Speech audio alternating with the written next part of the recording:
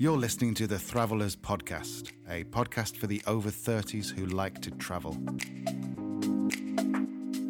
We're your hosts, Leanne and Al Elliott, and we're a husband and wife team who've been full-time travellers since 2017. You can follow our adventures, see our honest reviews, and get links to everything mentioned in this podcast at travelers.com.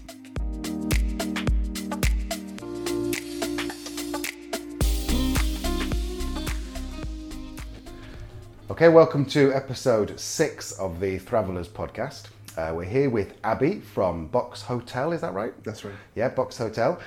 It's a really interesting concept in Goa, in Baga Beach, and I'll get him to talk a little bit more about it. The reason we want to talk to him is because we've never seen any hotel quite like this before. So, can you describe the hotel to our listeners? Yeah, well, first of all, thank you so much for the opportunity. The hotel is a concept hotel. It is a container hotel. So what we've done is we've just taken containers, put them together, and we've kind of carved out rooms into it. And the whole idea is that the hotel had to be upcycled. So 72% of all the materials that we've used here are upcycled. They're not even recycled, so they're reused in a sense. So what we wanted to do was make a small micro hotel, which had a maximum of 20 rooms. This one has 16. And it had to have a pool and a small bar and a restaurant. And the hotel is all about predator pricing. We're all about optimization, and we're all about cost cutting. So it was, it was interesting to work on, but I think the outcome was far better than what we actually hoped for. So in a nutshell, that's exactly what this concept is about. So it's all about keeping our costs down, recycling, being good to the environment, and at the same time trying to have a little bit of fun while we're at it as well.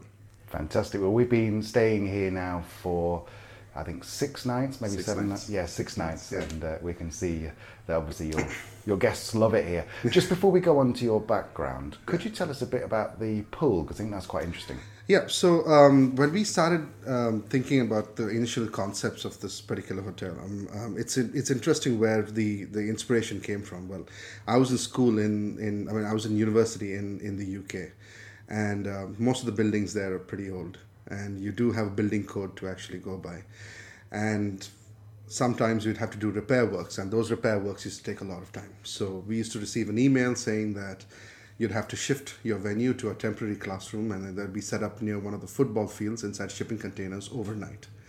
So when I saw this for the first time, I said, this is a great solution for housing. It's a great solution for, office spaces or anything of that sort. But then I was more interested in the whole upcycling angle of it. So we decided to use that material wherever we could. And we know that there's a lot of industrial waste around. And containers are just one part of it. According to the Shipping Council of India, there are about 11 million shipping containers in India, and not even 20% of those are used. So 80% of these are just rotting away in shipping yards and in docks everywhere, and they're corroding and just going to waste essentially. It's far cheaper for them to stockpile them than to send them to a company in China that will melt them and then convert them into usable steel for either automobiles or shipping containers again. So we decided to use this material as much as we could. So not only have we made our bar out of a shipping container, our restaurant out of a shipping container, we thought we'll take it the full length, and we would actually make our swimming pool out of a shipping container as well. We're not the first ones to think of it. There have been people all over the country, all over the world actually, probably in Australia is where they first came up with a modular pool which can be transported around. But an in-ground shipping container, which is below ground, we had to chop the top off, we had to cut it down to size, we had to fabricate it in such a way that it becomes a little bit wider than a shipping container, because the forms of these things are defined. They're 8 feet wide by 9.5 feet tall and 40 feet long. So we can't have a swimming pool which is 9.5 feet deep all throughout. So we had to cut it, fabricate it to our specifications. And it is, I think, India's first red color pool. If you can look around, the general scheme of things is that we want to keep the boxes as shipping container-esque as possible. So we wanted to maintain that the stereotypical red color of a shipping container, which is the most common color. So we said, why don't we just take it forward and just make a red color pool? And I think that's our biggest selling point today. It is a shipping container pool. It is in ground, and the fact that it's red makes it so much more unique. I think 3/4 of the people who come here love the pool, and that's that's one of the good parts about having your own free hand. It's your own thing. It's you make it what you want it to be, and we're extremely proud of the way it came out. It does look fantastic. It does, yeah, it does. Never seen anything like it before. Really, it's great. So going back to your background, then, yeah. You mentioned you were in Leeds. Yeah. How long were you in the UK for? For about 5 years. And was that mainly around Leeds? Yes, just around Leeds. I went to university in Leeds, and then after that, I started working for the NHS through a consulting firm. And they pretty much made me travel all around England. We used to, go around looking for, we used to work in private healthcare trusts, putting our softwares into their computers and things of that sort.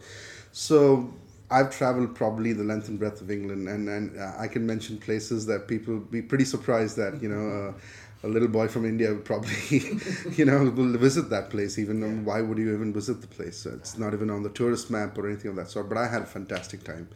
I did process consulting for, the company that I worked for did process consulting for the NHS for some time. And after which I came back to India, and I was immediately bitten by the real estate bug because my family had some background in it as well. And we weren't going through such a good time as a family back then. But I decided that since we have vested interest in real estate, it's better to dive head deep into it. So that was my introduction to organized real estate as in the professional way. I used to help my dad out in his business, but it was hardly called professional because I was just a kid back then. And then when I started working for these companies, I realized that there's a huge potential, for cheaper housing, cheaper office spaces, pop-up office spaces, especially in a place like India where infrastructure is kind of dwindling and being developed at the same time. So obviously a big corporate who's into real estate would not take this concept seriously because for them it's all about numbers, it's all about brick and mortar and steel, and that's where they get their money from. There were a lot of issues with actually coming up with a concept like this because nobody had ever thought about it seriously before. So there is no bylaws, there were no finances which were actually available for something like this. So a big part of this was using my know-how from real estate and the finance aspect of it to make people believe that there is a business here. So my background from real estate and process consulting, e-commerce has really helped me make this what it is today. So that's a little bit about my background. Besides which, I'm just a regular guy, likes my free time, likes to spend time with my friends, and we just like talking about new concepts, and I think India is the bedpan for startups and innovations today. And I don't think I've innovated in any way. This is an old concept in the West, but as far as India is concerned, it's probably we're the front runners as far as this particular concept is concerned. Brilliant. So what's it like to be in business in India? By the way, we're just going to put the air conditioning on in this room because so you'll get a little bit of a background hum from now on. So what's it like to be in business in India? Business in India is quite challenging. I mean, the recent governments have tried to make it as simple as possible with single window operations. But believe me, a single window is hardly a single window. There are so many loopholes, there are so many departments that go into making, let's just take a hotel for example. Now you can go to a single window platform like your local town council. Over here we have different words for it, but just for the sake of understanding, it's like a council. You go there, you apply for all the permissions. They can give you a permission to set up a restaurant, a bar, a small mini resort with X number of rooms and a swimming pool. So they can give you all those permissions. But the minute you start working on it, you suddenly realize that you need permission from the coastal regulatory zone because you are in a coastal area. So that's a totally different department as well. So now you have to go there. And then after that, once you're almost done with your construction, now you have to go and apply for a license to run a restaurant. Now you get a license to construct a restaurant from your town council, but there's a totally different department that gives you the license to run your hotel and your restaurant and your bar. So obviously, it's if you're well versed in these processes, which, to be honest with you, besides all my experience in real estate, my experience is setting up things, but to really run it, that's the business. That's the business angle. I fell in love with a particular concept. I fell in love with a particular topic like upcycling, and I said the only way I can get paid for it is if I put it in a hotel and people would pay me for it. But the whole business angle of that was completely different. So I had to learn about this as we went about setting it up. There were consultants, there were lawyers on the way. There's a lot of paperwork, and to be very honest with you, in a single word, it's hard. It's not easy at all. Finances, with the turn in the global markets today, banks in India have always been very conservative. So to actually convince them to lend you some money because you have a certain passion and you want to run behind that is such a difficult thing, because they know brick and mortar, they know businesses which are production based or restaurants or something like that. But the minute you tell them that it's a concept and it's going to be in a semi-temporary structure which can be moved from place to place and you're going to make it work, it's kind of difficult. Being in Goa actually made things a lot easier for us because it is a tourism driven state, and Goa is the epicenter of tourism as far as India is concerned. It is the Mecca, which is why we chose Goa as our first location, even though we're not based out of Goa. And it's our litmus test. So if it works here, it can work. I mean, if it doesn't work here, it'll never work anywhere else. Let's just put it that way.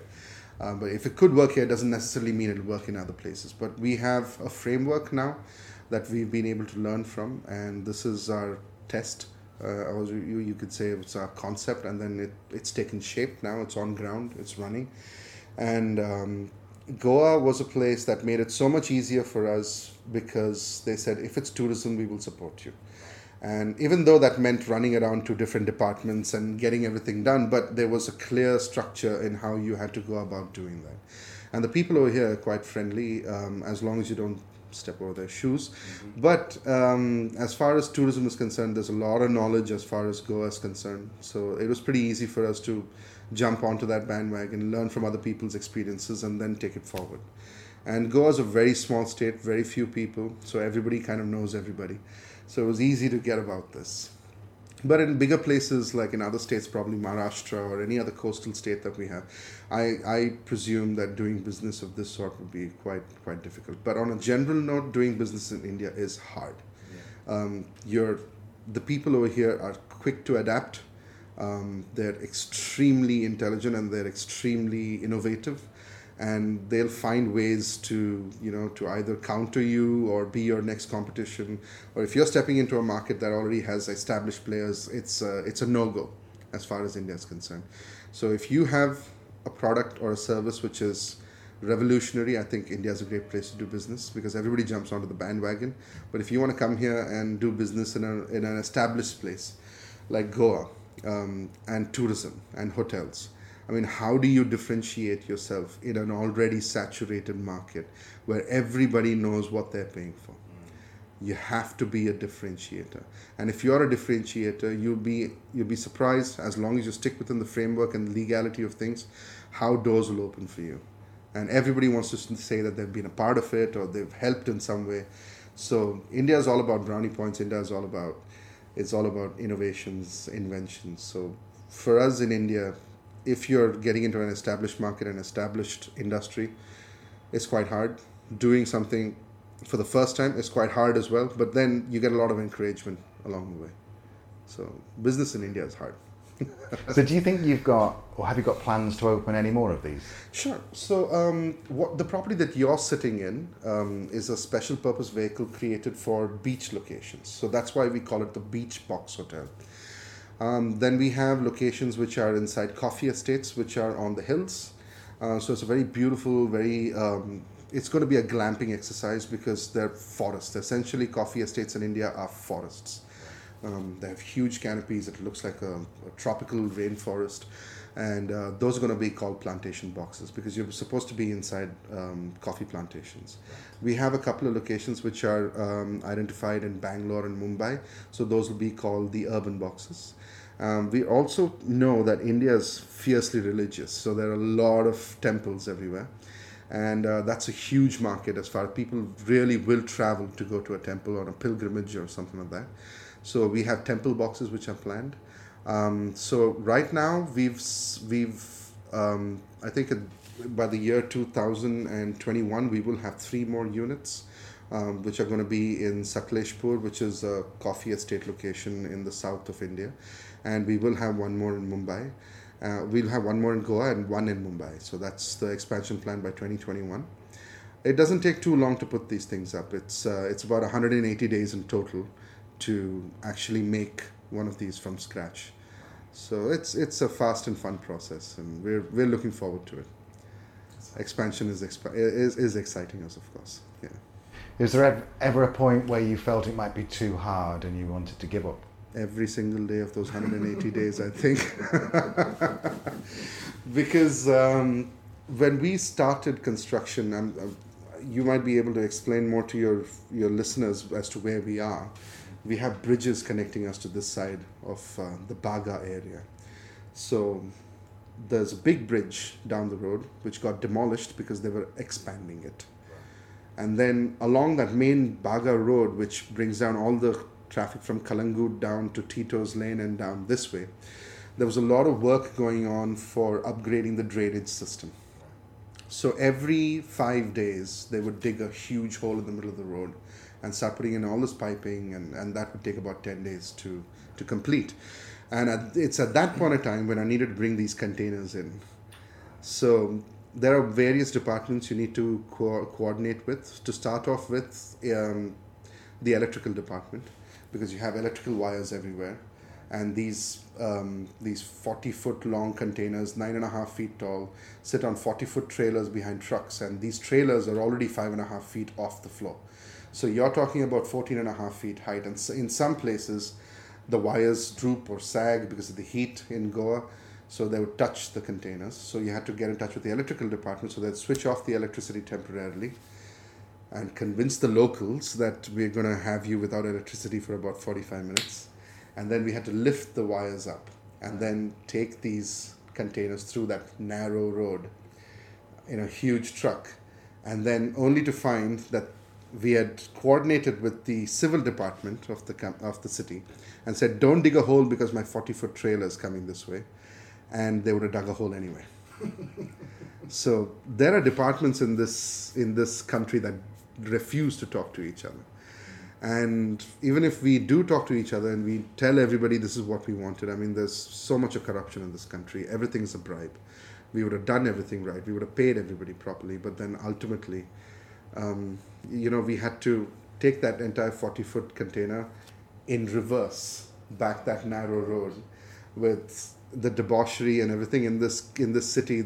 Bars are kept open until 5 o'clock in the morning, and somebody cuts out the lights at 3:30 for about 45 minutes. So you find a lot of disgruntled drunk people on the road throwing bottles at your truck.